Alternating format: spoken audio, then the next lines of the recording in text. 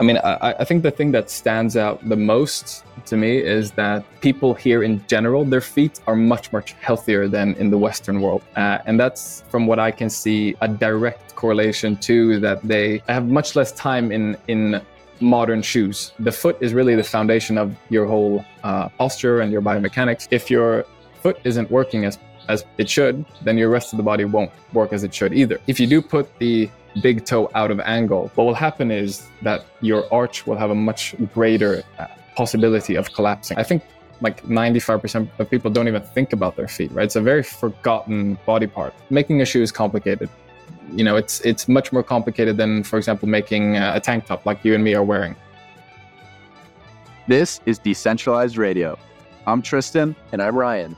The goal of this podcast is to help educate you on how to live your most optimal life. We will host industry expert guests to shed light on topics that matter. We are not gurus, rather two individuals who have had to pave their own path to health and vitality, independent of the centralized systems that plague modern society. Alrighty, we are live here with Melker Svard from Sri Lanka. So this is a conversation we've been trying to get together for a few weeks now. Since I'm in Australia, Melker is in Sri Lanka. And yeah, I'm glad we can make this work right before both of us leave. So how's it going, man? Yeah, thanks for having me. It's good. And I also just noticed that we have very aligned dress codes today, but that's unintentional. Right. The white tank. We got the tropical background. You can't really see mine as much, but yeah. How is Sri Lanka been treating you? Yeah, Sri Lanka has been over my expectations, I would say, and just in terms of like the country in itself. Extremely kind people, feel very safe, very nice weather. It's funny because like a lot of people will tell you not to go here because there was like a terror attack, I don't know, 10 years or something like that, 10 years ago. And it's been, the tsunami was here also, and back in 2004, I think. So, I think a lot of countries are still saying, yeah, don't go here, it's unsafe. But I've traveled quite a lot, and I've almost never felt safer in a country. Actually, everyone is so kind, so helpful. So it's been quite amazing. That's good. Yeah, I had a friend from high school who was from Sri Lanka and always talked great things about it. And yeah, typically whenever there's like a don't go to this place or what have you, it's usually not very great advice. I mean, I've traveled a decent amount as well. And if you just use common sense and are friendly, people are going to definitely treat you with respect. So that's good to hear. But more importantly is why are you in Sri Lanka specifically? Because I know you're doing the wide footwear research, but why are you specifically in Sri Lanka? Yeah, so we teamed up together with an organization called My Foot Function, which are, I would say, the leading foot exercise, foot health organization in the world. Have a big Instagram page as well. So we're all actually based in the same city of Gothenburg, Sweden. We got together and we just said, hey, let's do this study together, because in our industry of making better footwear, we often refer to very, very old studies, one from like 1905 and other ones that are kind of criticized and debunked a little bit. So we just said, okay, let's do a new study with our modern technology. We have a 3D scanner, we have much better photography, we have like a plantar pressure plate where we can see the weight distribution of feet. And let's just take it to the next level and really try to make an impact on the industry, something that hasn't been done before. So we wanted to, go from like 250 people to do the 4 digits. So we've done over 1,000 people now. And why we chose Sri Lanka is basically because there's a large population here that wear very little shoes or no shoes at all. And it's very interesting to compare that to, the city population, for example, that wear shoes or have this certain dress codes at work, and just see how that compares in how their foot health is, and how, if they have any deformities, or if just like overall well-being, right? Mobility and everything. So we've been traveling around for the past month. It's been really intense, visiting so many groups of people, so many different towns, so many different professions, just whipping out our equipment every time we had the opportunity. It's been super, super interesting.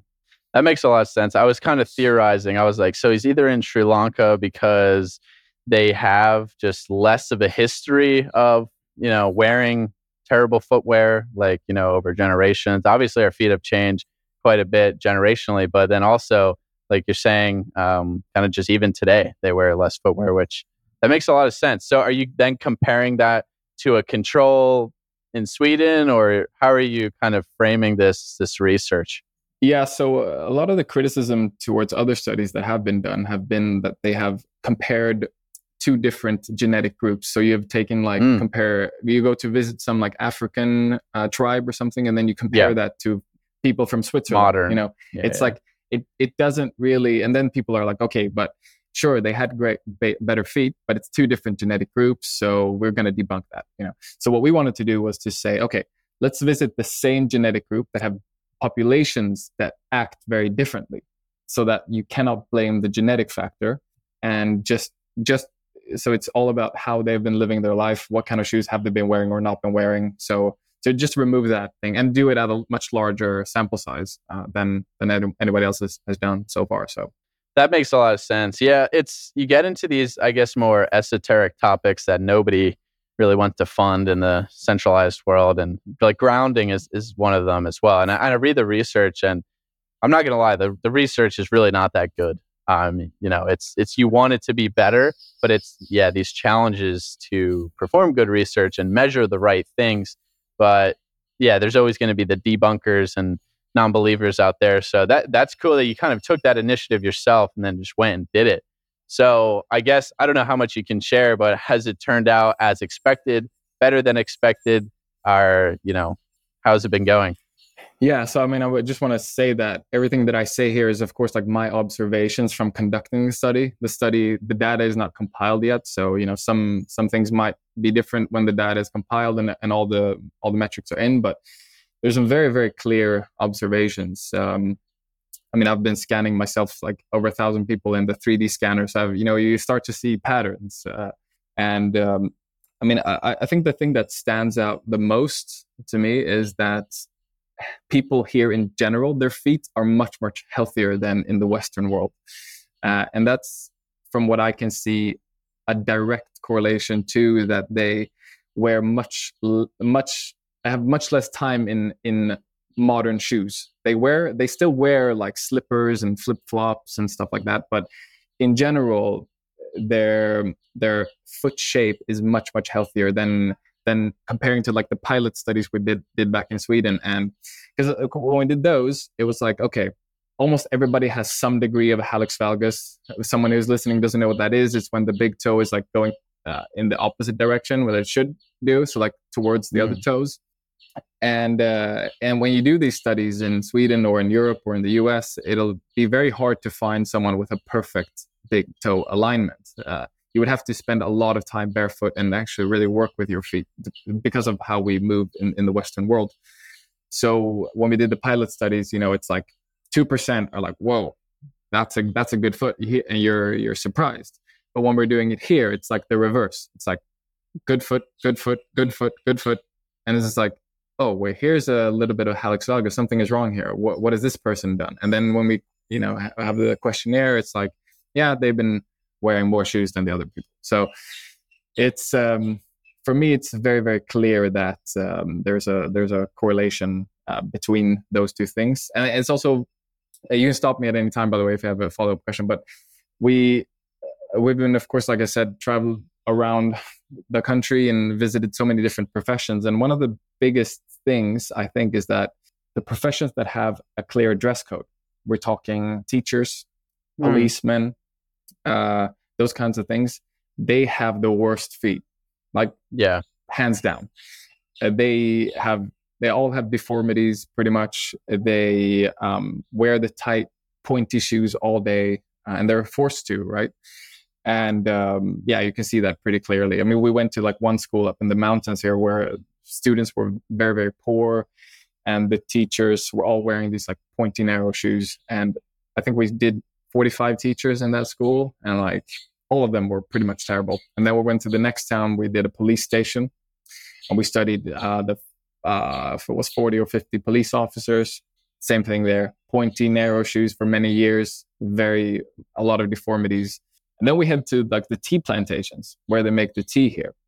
You know, people are, some of the workers there were, you know, always barefoot. They are climbing trees. They're like, you know, acting like a human should, right? And they just had perfect feet, perfect shape, perfect function when we assessed them. And it's really, really interesting to see that in person, how much it can differ, because a lot of people will always throw the genetic factor. Oh, you know, I have, you know, my mom had hallux valgus, I have hallux valgus, or, you know, all these kinds of things. So it's been it was one thing that I was most excited about before the trip, to really see it for myself. You know, is it really that the police station will have worse feet than the tea plantation workers, or is that just something I've made up in my head? But it's been very interesting to actually see that. I mean, it makes perfect sense, right? Like, it's just logical thinking. If you wear these confined modern footwear, these shoes every day, your feet are going to adapt in a negative direction. So I guess what else, or what exactly are you looking for? What defines a healthy foot? You mentioned the hallux valgus, or it sounds like a spell, but you know, I'd imagine toe spacing is important. Something I've noticed personally is definitely right now my toes are probably more spread out than they ever have been. But as we go into winter and I wear ski boots and other things, again, they'll probably get a slightly worse. But I'm trying to progress over the years, of course. But yeah, so toe spacing, you mentioned the big toe specifically. What else? What constitutes a healthy foot? Hey, friend. Thanks for listening. If you really enjoy this podcast, it would be really appreciated if you left us a 5-star review on Spotify, Apple, or subscribe to our content on YouTube. This helps us get to a larger reach and a larger audience to spread this wonderful free education. Yeah, so we're looking at a couple different things. So first one, we put them through a 3D scanner. We get all the different measurements of the foot. We get the width, the length, the big toe angle, which a lot of people don't even know this, but the big toe angle should be at an angle of 0 or minus. That's perfect. And a lot of people, most people, if you do 100 people in the US, I don't think more than 1 or 2 will have that. You know, it's just, and if you think again, like you said, logically, right? If you do put the big toe out of angle, what will happen is that your arch will have a much greater possibility of collapsing, because you don't have that stability from the big toe. Like, it makes sense. If you take away that big toe, everything starts to collapse. Yeah. And if you think about how the foot is really the foundation of your whole posture and your biomechanics. So if your foot isn't working as it should, then your rest of the body won't work as it should either. So such a simple thing as putting the big toe out of position in a tight shoe for many, many years, training yourself, 5, 10, 15,000 steps a day in that position, and then you take them off and you try to be a perfect athlete. It's not going to happen. So it can seem like a small thing, like the big toe. It's just a big toe, right? But it's the big toe is the big toe for a reason. Should take the most load of the foot, and if the foot is the base of our posture and biomechanics and whole movement chain, then it's very important. So such a small thing can impact the whole body, and that's one thing we're looking at, the big toe. Then we're looking at a healthy arch. We're looking at like a straight and healthy heel. We're looking at that. What is like a healthy arch? Because I have very high arches, and literally, soccer athletic trainers growing up, they would always be like, "Your arches are so high. That's bad. You should wear soles and all this bullshit," right? And I know that actually that's not the case. And in general, flat feet actually can be a problem, but I guess that would depend definitely genetically and then adapting to modern shoes. So are high arches good, bad? It depends, or what constitutes a healthy arch? It depends a little bit. You would have to assess it more. And I don't think I'm the best person to explain in words what a healthy arch is or not.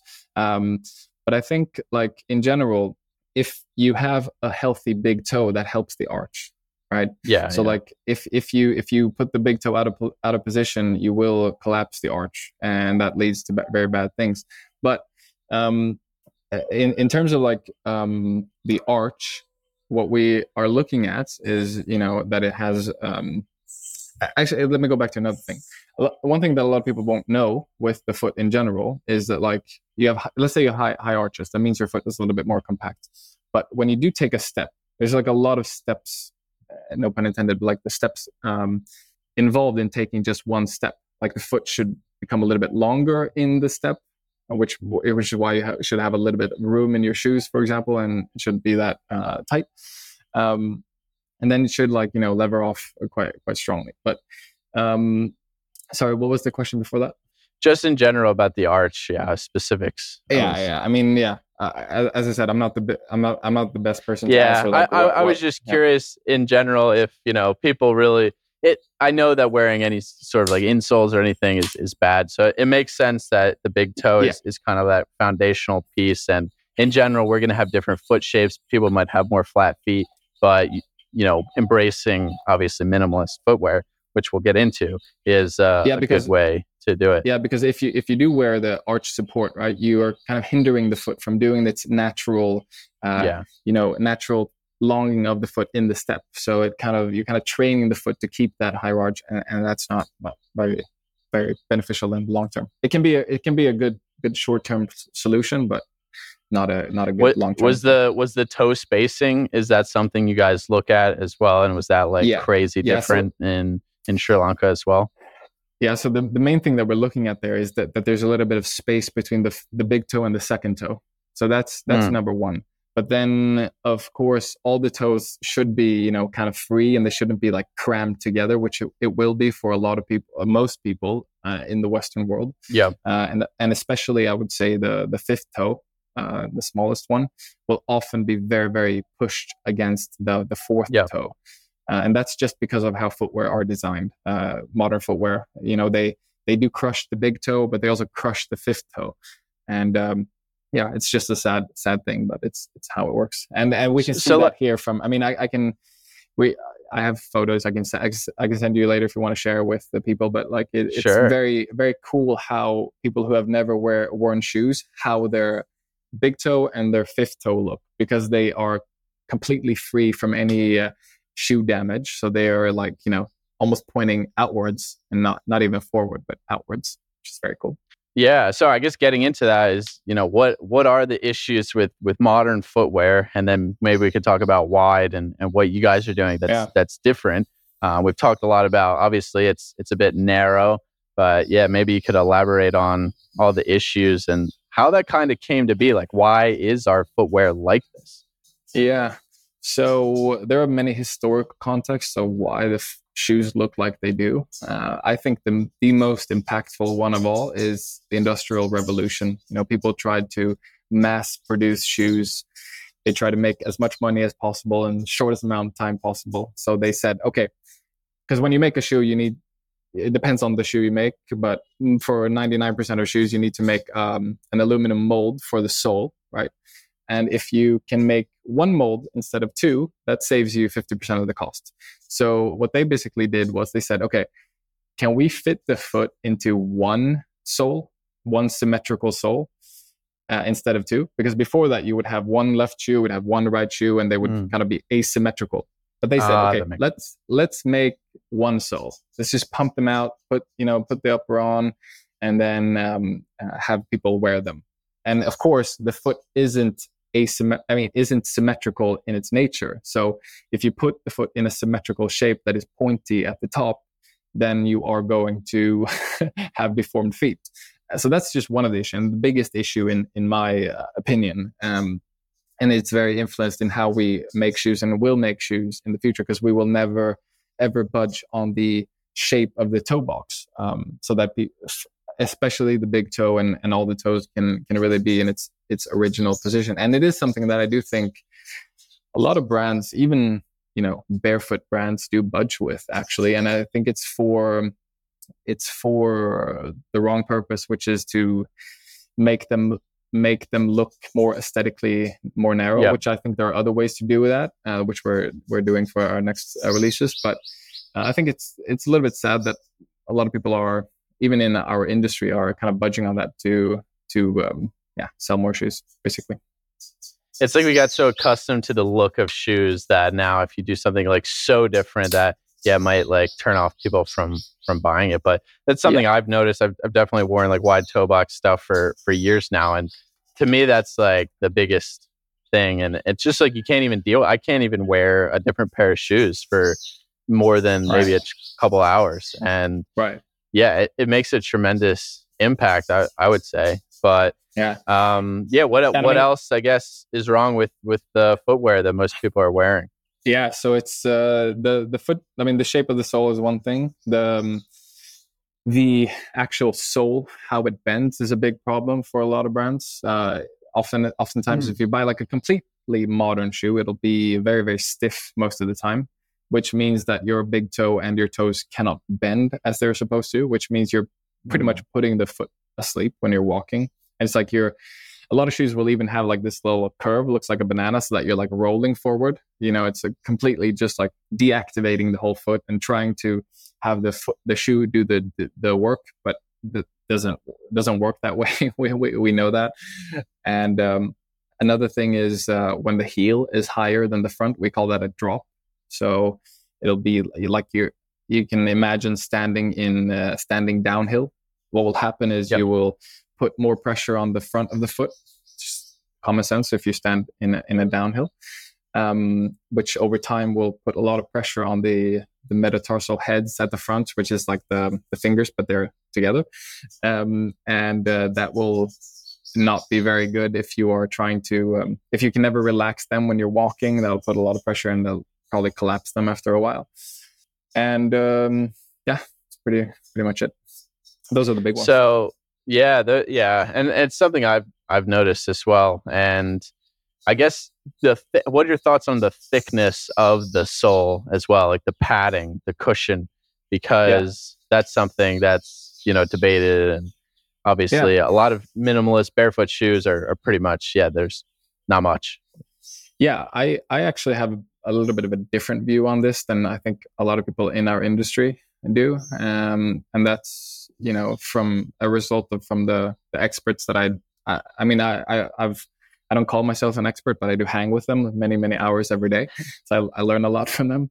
But I think we live in a modern world, and we it's very hard to. I mean, the same thing is like if you walk down Manhattan with a spear and try to kill an animal, I mean, it's not going to work today, right? So we have to kind of adapt a little bit to the world that we live in. And I think that there's a time and place for a little bit of a thicker sole in today's, our ancestors didn't walk on asphalt or cement, it can be very hard on the body. And, the types of athletics that we do, which is why I said the most important thing is the toe box. There are certain athletics, certain types of running, certain types of things where you need other things like cushioning or a little bit of a stiffer sole sometimes. But I see it in our future, hopefully during 2024, that we will, for example, release a running shoe, which will have a thicker sole. But the key there is to make it so that it is has the components that we want, but still a little bit of a thicker protection. Because if you have someone who's worn one of the big shoe brands for 40 years or even 10 years, and you put them in a minimalist 4mm sole, and you say, oh yeah, go out for a run, I mean, that person is going to injure themselves. I mean, it's just common sense. You've accustomed the body to something, and then you're trying to change that instantly like that because you think that's the answer, and it's not going to end well. So I envision that in a couple of years that we will have like progression in our shoe selection. So someone who's going from a big brand running shoe for 15 years can go to us and be like, okay, I want that, but I want my toes to be able to bend, and I want a wider toe box. And then maybe when I've done that for 8 months, maybe I can try something a little bit more minimalist, so that, and then also like if you're out walking on town, maybe you don't want the super thin sole for like aesthetic purposes. So maybe there's a way I know there's a way, because it's almost ready to launch, but maybe there's a way we can apply those things to a shoe where it actually looks like a a sneaker that everybody loves, but it doesn't function like one, So, and I think that's necessary also to catch the youth, which I think is super, super important, that we prime the next generation so that they don't go through the same things that we've gone through with shoes and our parents. I think it's time to break that spell. And I want to create shoes that, a 14-year-old can think is the coolest shoe in the world. And I think that's super important. That I know at least is not going to harm them. Yeah, I actually had a recent revelation this year on this exact topic, because I started to run again and hike like very intensely. And I was wearing Vivos and Zero shoes. And, I did a 25 mile, it was like 40-kilometer hike, like gaining, a couple thousand meters, tons of rocks, and wearing Vivo like hikers. And I wear Earth Runners, I wear barefoot shoes like quite a bit, but that like just, it pushed me over the threshold. My feet, like I couldn't walk. I couldn't walk really at the end of the hike. The next day, could barely walk. The same thing happened. I did a 15-kilometer trail race in the mountains, and I wore the Zero sneakers. And I literally couldn't walk afterwards. So it was too much. So now I have Ultras, which they are zero drop, they're wide toe box. They're definitely a lot better. And I totally agree. So if you run on a track, if you run on asphalt, they're not natural surfaces, and our feet are they're just weak, straight up. Yeah. And I mean, the same thing happened to me. Like when I started this journey, many years ago, I've been wearing, I'm an old tennis player, so I've been wearing, Nikes and whatever, everything. And then I was like, wait, I think Vivos are the answer. And so I ordered like a bunch of them, and I tried them, and I went out for, similar to you, like I went for long walks, and then like I was like, but it doesn't feel that good. Like my hips, my knees, my ankles, like like why is it like that? And then which is actually that's the whole reason that we founded Wide in the first place, because we said, okay, why is it that there's only two extremes on the spectrum? Why does it have to be either like wide, pointy toe box, super stiff sole, thick sole, or the Vivo like I bought, which is like 4mm sole, almost no cushioning? And then like, why is there nothing for the person like me who wants to switch, but it just hurts, right? So and then I also thought like, but if that's what it feels like for me or for you, Tristan, what does it feel like for someone who's like unfit and 52 years old and wants to make the switch? They're going to have that same reaction you did from probably like a 30-minute walk, right?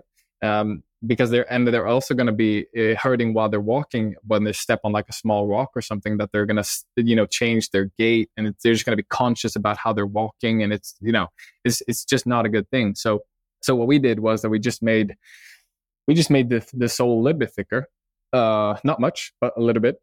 And we played around a lot with the density of the rubber in the sole, so that, I can't even tell you how many emails we've got from and patients from my brother's clinic who've, made the switch to Wide and said like, look, I've been wearing all these other brands, but now I can finally walk without the fear of like stepping on a small rock and hurting me. And like, I don't have to, think about my walking. I can just like be relaxed, but I still have that toe space.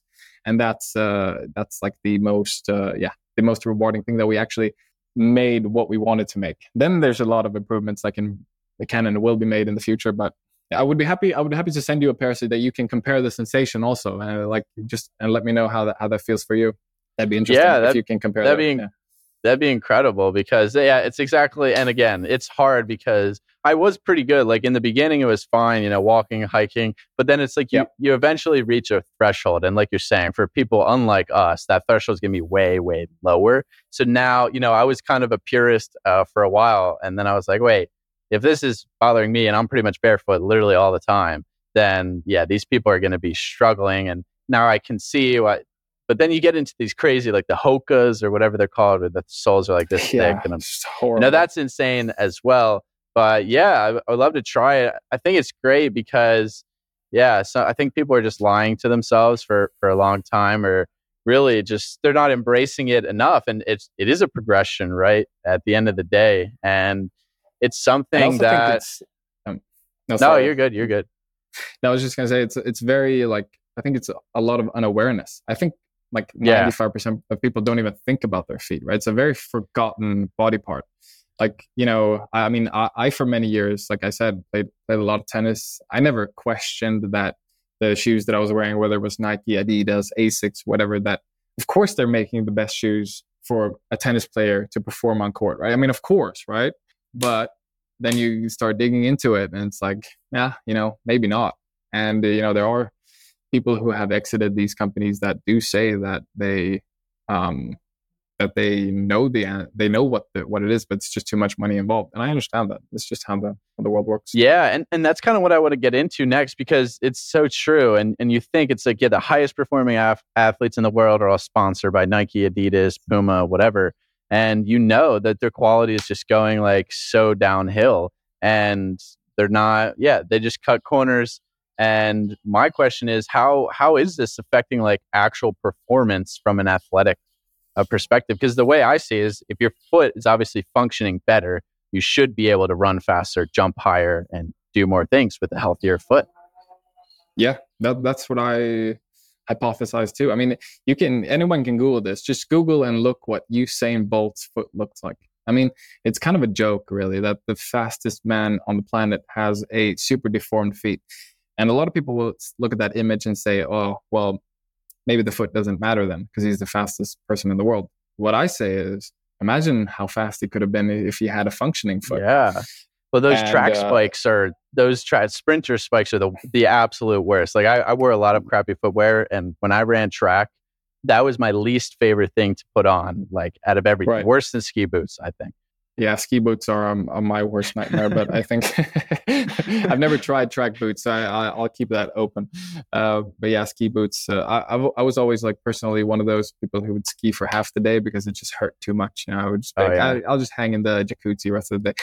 But yeah, I think it just common sense. You don't need to be a rocket scientist to figure the following thing out. That if you have a functioning foot with a big toe in its correct place, and all the other characteristics of the shoe can be the same, that you will have a higher square inches, I guess it would be in America, a square in square inches. Yeah, you have higher surface area contact. Exactly. Yeah. And that would probably generate more force forward. To me, it makes logical sense. And I think, so I would have loved to see that in someone like Usain Bolt, and even like LeBron James, you can Google that too. They all have such deformed feet from pressing their feet into these tight, narrow feet for decades upon decades, and it's quite sad to see, to be honest.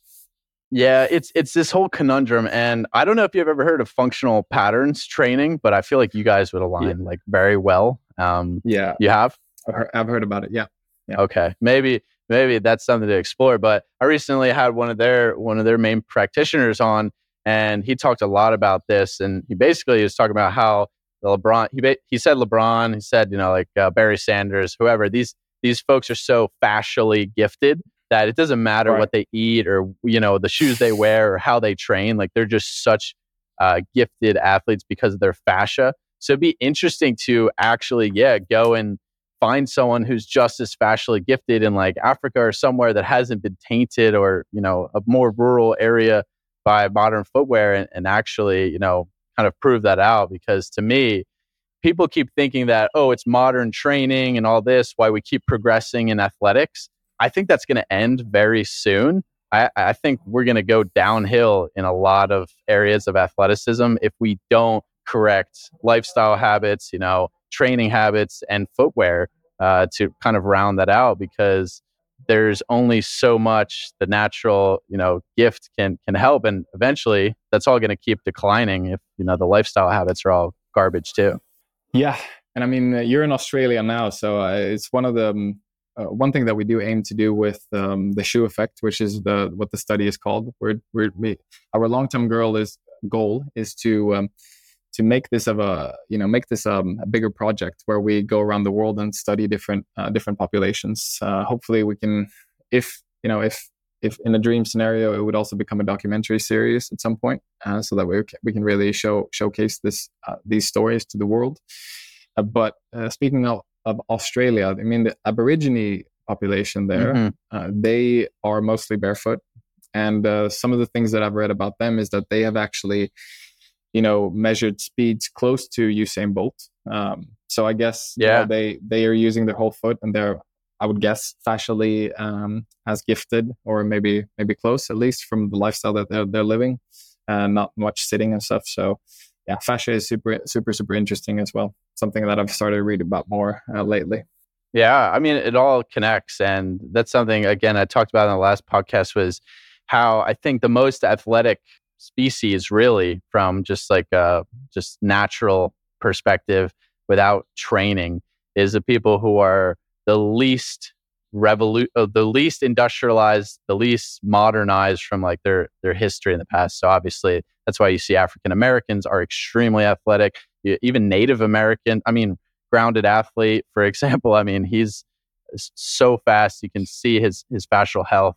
So that's someone that's, interesting as well. So there's just less of a time span from industrialization, whereas, you and I, European descent, we've been doing all these things probably that are not great for much longer in terms of our background. And that's most people in the Western world. So it's really interesting to think about how we can correct all this. But I guess, do you think like big footwear companies will ever change, or this will ever be a major shift? Or do you think it'll kind of just be, smaller companies, just, the truth resonates and ultimately the best product wins? We'll just chip away at it kind of over time, and eventually they'll be forced to change, but that won't be for 5-10 years plus. Yeah, my hypothesis is that the big shoe companies will continue as they are for a long time, until we reach that tipping point where the customer actually says, hold on, I don't even want to press my shoes down into that thing. There is an alternative that doesn't make my feet feel bad, and they look equally as cool. And the brands are also cool, and cool people are wearing them.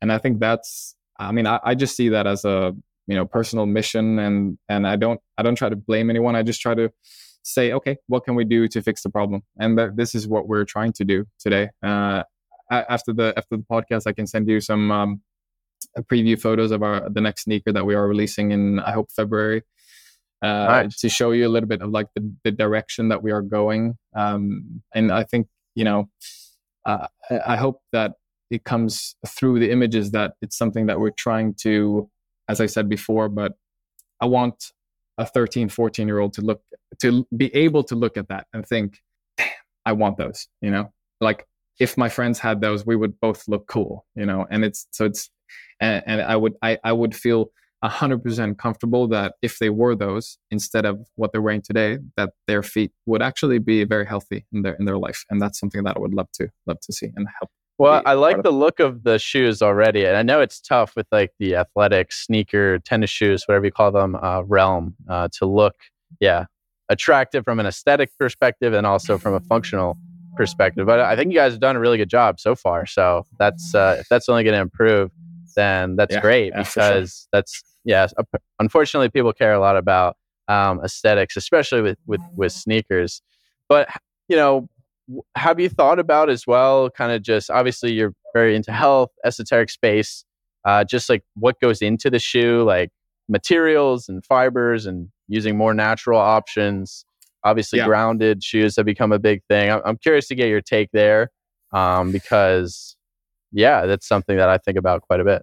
Yeah, I think about that very, very much as well. I think, also something, my perspective on that has also shifted a little bit towards like the better we started the development of this current shoe like 2.5 years ago or something like that. And I wasn't as into it back then as I am now.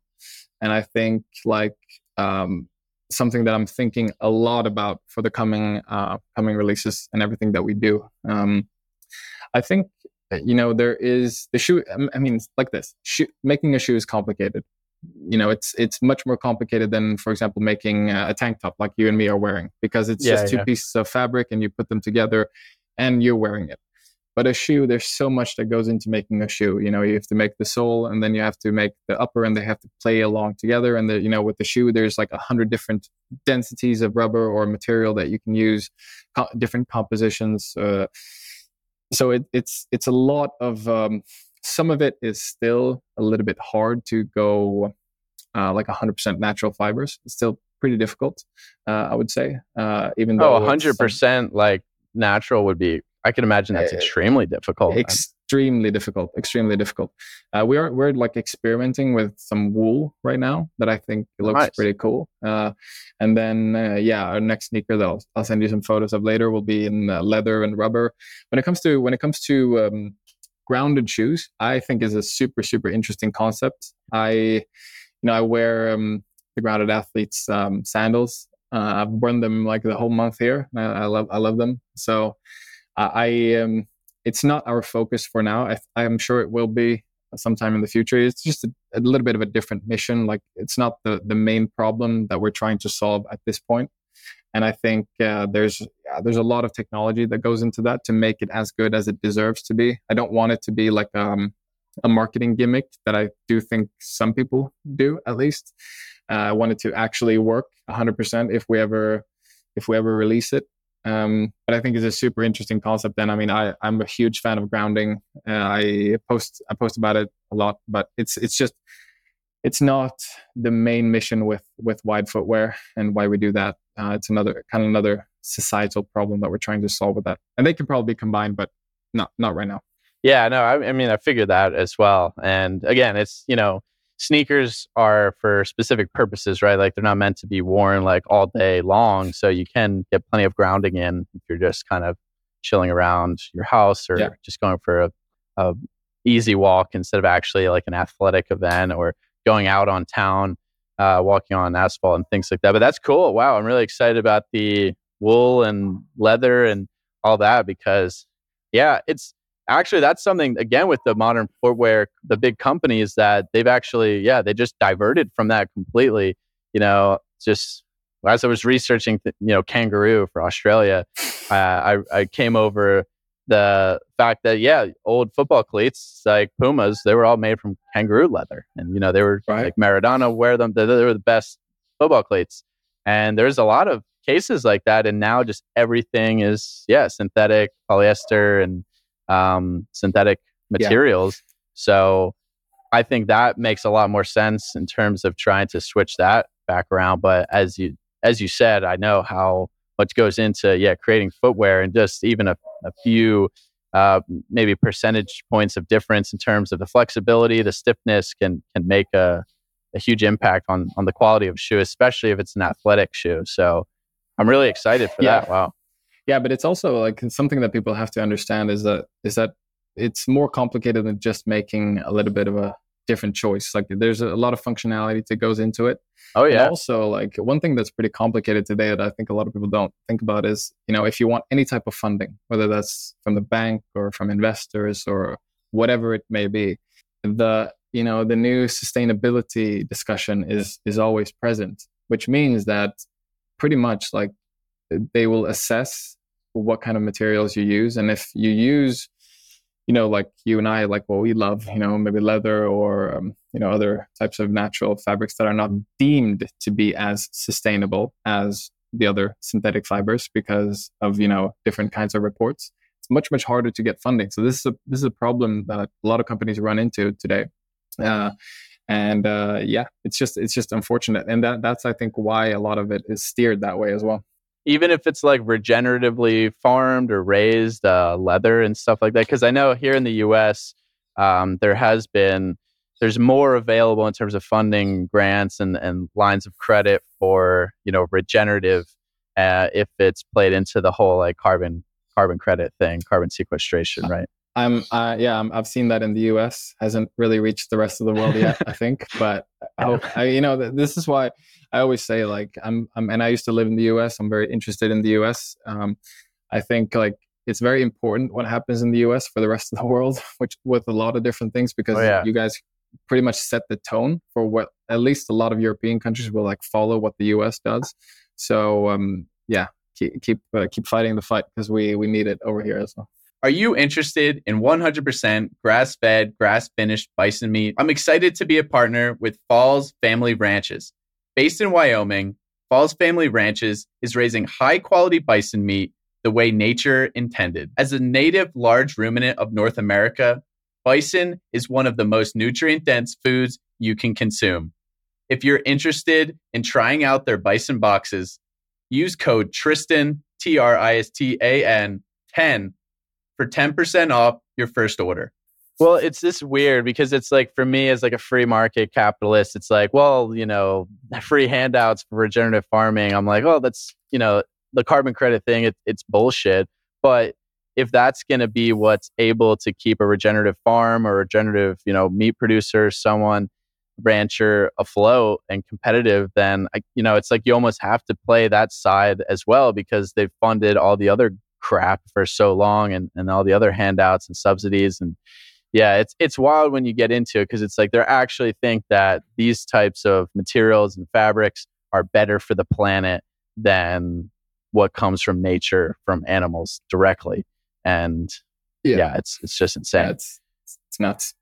So you've had multiple startups then. Like, are you pretty much a full-fledged entrepreneur since, university? I guess I'm curious to hear more about that journey and, what really, you talked a little bit about the motivation behind starting Wide, but was that also in like a greater transformation of your life from a health perspective, or were you always kind of into these areas?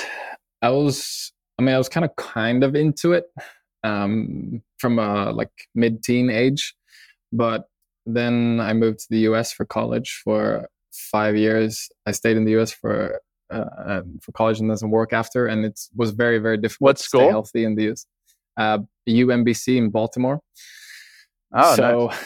I played tennis there and I stayed for 4 years, and then I worked in real estate for a year after that before my visa ran out. So it was very, very hard to stay healthy in the US. I think I've never been that unhealthy, even though I was an athlete, but it's just like, if you look at pictures, I look tired. I look like, it just wasn't good. Processed foods all around. But I've always been like interested in it. And I always thought like, okay, one day after college, I will, start taking care of it. But then unfortunately, like I went vegan for 2 years, and that was bad for me. And then, since then it's just been, rebuilding everything. But I think like the foot interest that really just came from, it just made sense to me at one day. And, just like having so much pain from, like I said, ski boots and tennis shoes and all kinds of shoes. I've always been like, I can't wait to get out of these shoes, just always. And now when I wear our shoes or when I wear our new prototypes, I'm just like, I don't even want to get out of these, because they don't do nothing to worsen my health. So it's a different sensation. That's cool. Yeah. I mean, was there a moment or, veganism pushed your health to a certain point, like that convinced you that like, I need to turn this ship around, or like what was, I guess, a main inflection point there in terms of your thought process? It was a couple different things. So the first thing was it just was super skinny. I got super skinny. I was never like a buff guy or anything. Yeah. I got super skinny, and I can remember like I was like putting my hand into my hair, and then I was like, damn, so much hair in my hand. Like, why is it coming off like that? Shouldn't do that. And I developed like some white patches, some parts of my skin. It was just like overall, it didn't feel good. And then I was in Italy with my family, and we're sitting by the ocean, and I was like, I really want to order some fish right now, because it said like freshly caught fish of the day. And I was like, I'm going to order some of that. And my family was like, whoa, what happened there? And then it was actually like, and then I ate fish for like 4 or 5 months after that. And then I was going for a work trip to South Korea. And my colleagues didn't know that I was eating fish, and I was eating vegetables, and then they said, oh, you're going to love South Korea. They have this thing called Korean barbecue. And, you're going to love it. And I was like, the urge inside of me was like, yes, I need to taste that. And then I was gonna fly out the next day, and I on my way home that night, I just bought like a fat ribeye, and then I just put it in the pan, and then I ate it, just the ribeye, nothing else with it. And it was like I've described it as a religious moment before, because it was like I'm never going back to not eating this again. And then I went to Korea, and I had Korean barbecue every single day for that trip. And it's been no turning back since then. That's amazing. That's incredible. I'm so thankful that I never went down that strict of a rabbit hole, and have always eaten meat. But yeah, it's like your body kind of knows what it wants, and then when you give it to it, it's a euphoric moment. But yeah, once you deprive your body, I guess, for so long, I'm lucky I never went on that path. But yeah, what I wanted to ask you is, going back to Sweden, in this esoteric health space, embracing your environment, seasonality, are you doing things differently this upcoming winter? Are there things that Swedes do every winter that are kind of purposefully, good for your health, to survive, to prevent seasonal affective disorder? Which I was in Finland last November, and everyone's in the sauna doing ice plunging, so I think that's helpful. But I'm curious on your opinion. Yeah, the Finns are good with the sauna. I think like every home in Finland almost have one. So no, Swedes depression rates in Sweden go up massively every winter season. So I don't think Swedes are very cautious about what they do. I try to do as much, get as much sunlight as I can, even though it's very, very slim. A lot of red light. Try to eat very seasonal nowadays. So it's those few things that I try to do. I've never had any issues really with it. No depression or anything like that. So it's fine for me. But I think it is difficult, and now especially like after spending a month here in the tropics, you really appreciate the beach and the heat and the sun and everything. So it'll be a big tomorrow, or whenever we land, it'll be like stepping. I don't know if you know Celsius, but like -5 or -10 Celsius, which is very cold in Fahrenheit too, below 32. So yeah. Well, 2 days ago, my home area got like 10-12 centimeters of snow. So I don't know. I'm like, I don't know if it's my mitochondria or yearning for it, or they're like, what the hell are you doing? It's like 30 C in Australia and it should be winter, but I'm like craving some winter, some cold, and also excited to go skiing. So my last question is, and I think everything you said there is spot on, right? Like if you don't just embrace your seasonality, if you get enough sun in the summer when there is availability, and then still take advantage of the light you have in the winter, red light helps a ton. Those are the right things to do. I'm pretty much going to go like close to full carnivore, probably closest I've ever been. I'm going to try it. I'm going to try and just get as cold as possible as well. But I wanted to ask you about the ski boots, man, because I love skiing so much, but the boots are so fucked. And I would fund a company, and I know people who would fund a company right now if we could solve ski boots. So in your opinion, is there any hope, or is this just like an unnatural sport that's a lot of fun that we just kind of have to live with this? Yeah, I love skiing too, so I'm with you. And I think one of the early things that we said when we founded Wide was to say that this should be in 5-10 years the place you come where you get those things. That it's like, okay, ski boots doesn't exist any other place, so we should be able to do that. I don't see any reason why it shouldn't be possible. It's just, you'll still be able to click the boot into the ski, so I don't see any functional benefit of having your feet absolutely smashed together from end to end. So yeah, give us some time and we'll get there, I think. So would it just be, because the main part about the fit of the ski boot is like right above the ankle, so I could see why a wide toe box should not be a problem at all. And the wide toe box should not be a problem. Yeah, and that's mainly the main thing. But then I guess what I'm unsure about is maybe just the ratios of say like a 26.5 versus a 28.5 is the main difference should be in that fit above the ankle, not in, cramming your foot to the front. Really. So to me, it would just be more of like a customized fit. And I know they have all these things like these foam inserts and all this other nonsense and all these inserts. But I feel like, there's just a better way and still to have that stiffness for like a high flex boot. But I'm sure it would be pretty expensive. We do like winter 2026, we fly you into Sweden and we have you join the development of the ski boot. No, I think I lost you for a split second. I said that why don't we fly you in winter 2026 or 2027 and we have you join the development team for the ski boot. Hell yeah, I'm 100% in. I would love that. Good. Well, that'll be fun. I mean, I've been thinking a lot about it, but I know it just takes a lot, and the shoes in general, it takes a ton. So I'm really excited for you guys. Really excited to try it out. And I guess where can people find Wide footwear? What's coming next? Where can people check out the shoes? Yeah, so it's just widefootwear.com, wide with a Y, so it'll play on the words. And then for now we have a pretty minimalist shoe that people really appreciate. There are several reviews online, on Twitter, and on our website too. So just go in and read that.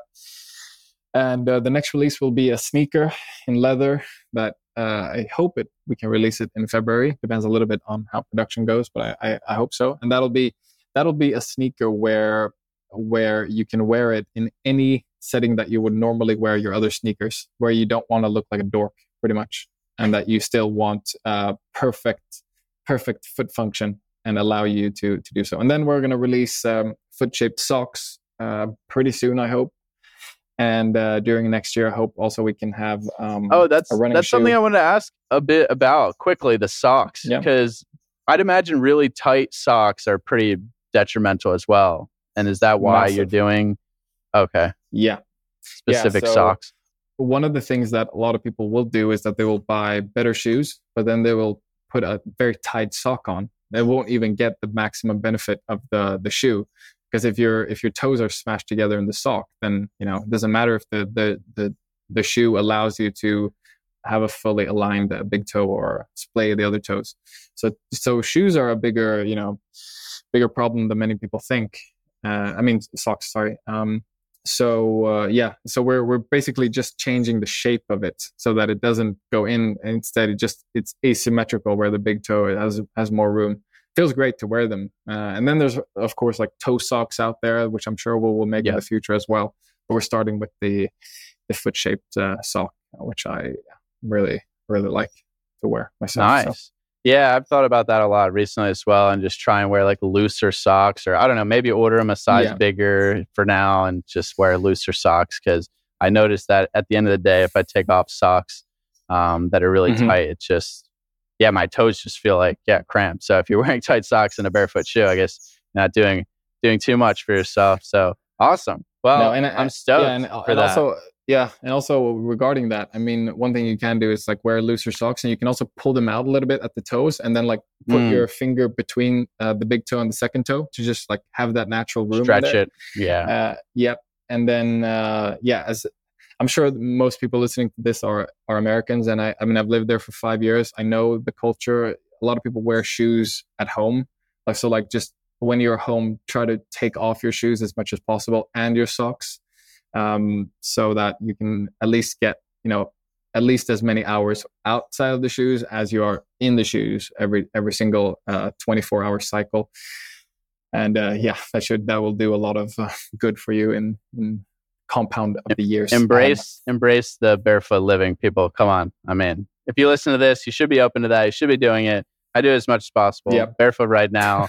Give yourself try for that progressive overload and get some wide footwear to help bridge that gap as well. And thanks so much for coming on, Melker. This was fun, and thank you. Really excited to see what you guys are doing. Is this all, last question, is this all like based in Sweden, like made in Sweden, or are you big on that? No, so it's actually kind of impossible to make shoes in Sweden at this point. Not impossible. We would have to build our own full production line. So the shoe that we have right now is made in Vietnam, but we're actually switching that and moving the whole production to Portugal. So that'll happen in the next year. little bit better, I think, in many ways. So it's a constant like development. It's a thing, you learn things all the time and try to make it better. So yeah, I mean, I think what's important is if you align with the vision of the founders like yourself. So, and that's why we like to share your message, because then people can resonate with your authenticity and your vision and know that it is always a work in progress, right? Especially getting off the ground for small brands it's really hard. I know we're working on some apparel in Wyoming, and it's a challenge, but it is. I love it. And and I mean, I think one thing that I'm very open with all the time is that we have a lot to learn all the time, and it will always be like that, and like I look at our shoes now and I'm like, okay, the next version sometime next year will be a lot better, and then the next version after that will be a lot better, but it'll always be like that. And the next sneaker will be so cool, and the sneaker after that will probably be cooler. So it's always like a work in progress and chasing perfection, but you'll never reach there, but you'll always try. So it's I hope people see that in our brand and other brands too. It's always a work in progress. Yeah, and you can check Melker out on Twitter as well. We'll link his account. He's definitely practicing what he preaches, walking the walk. So that's what I look for when I find a brand that I like. And I always support the community as well. Support your friends and support their ventures, because this is how, if we want to get better shoes, better clothing, better food, better everything, we have to support these small businesses. So I would definitely implore that to all you listening. And thanks so much for coming on, man. This is fun. Thank you, dude. Thank you. All right. We'll see you next time, everyone. Thanks for tuning in.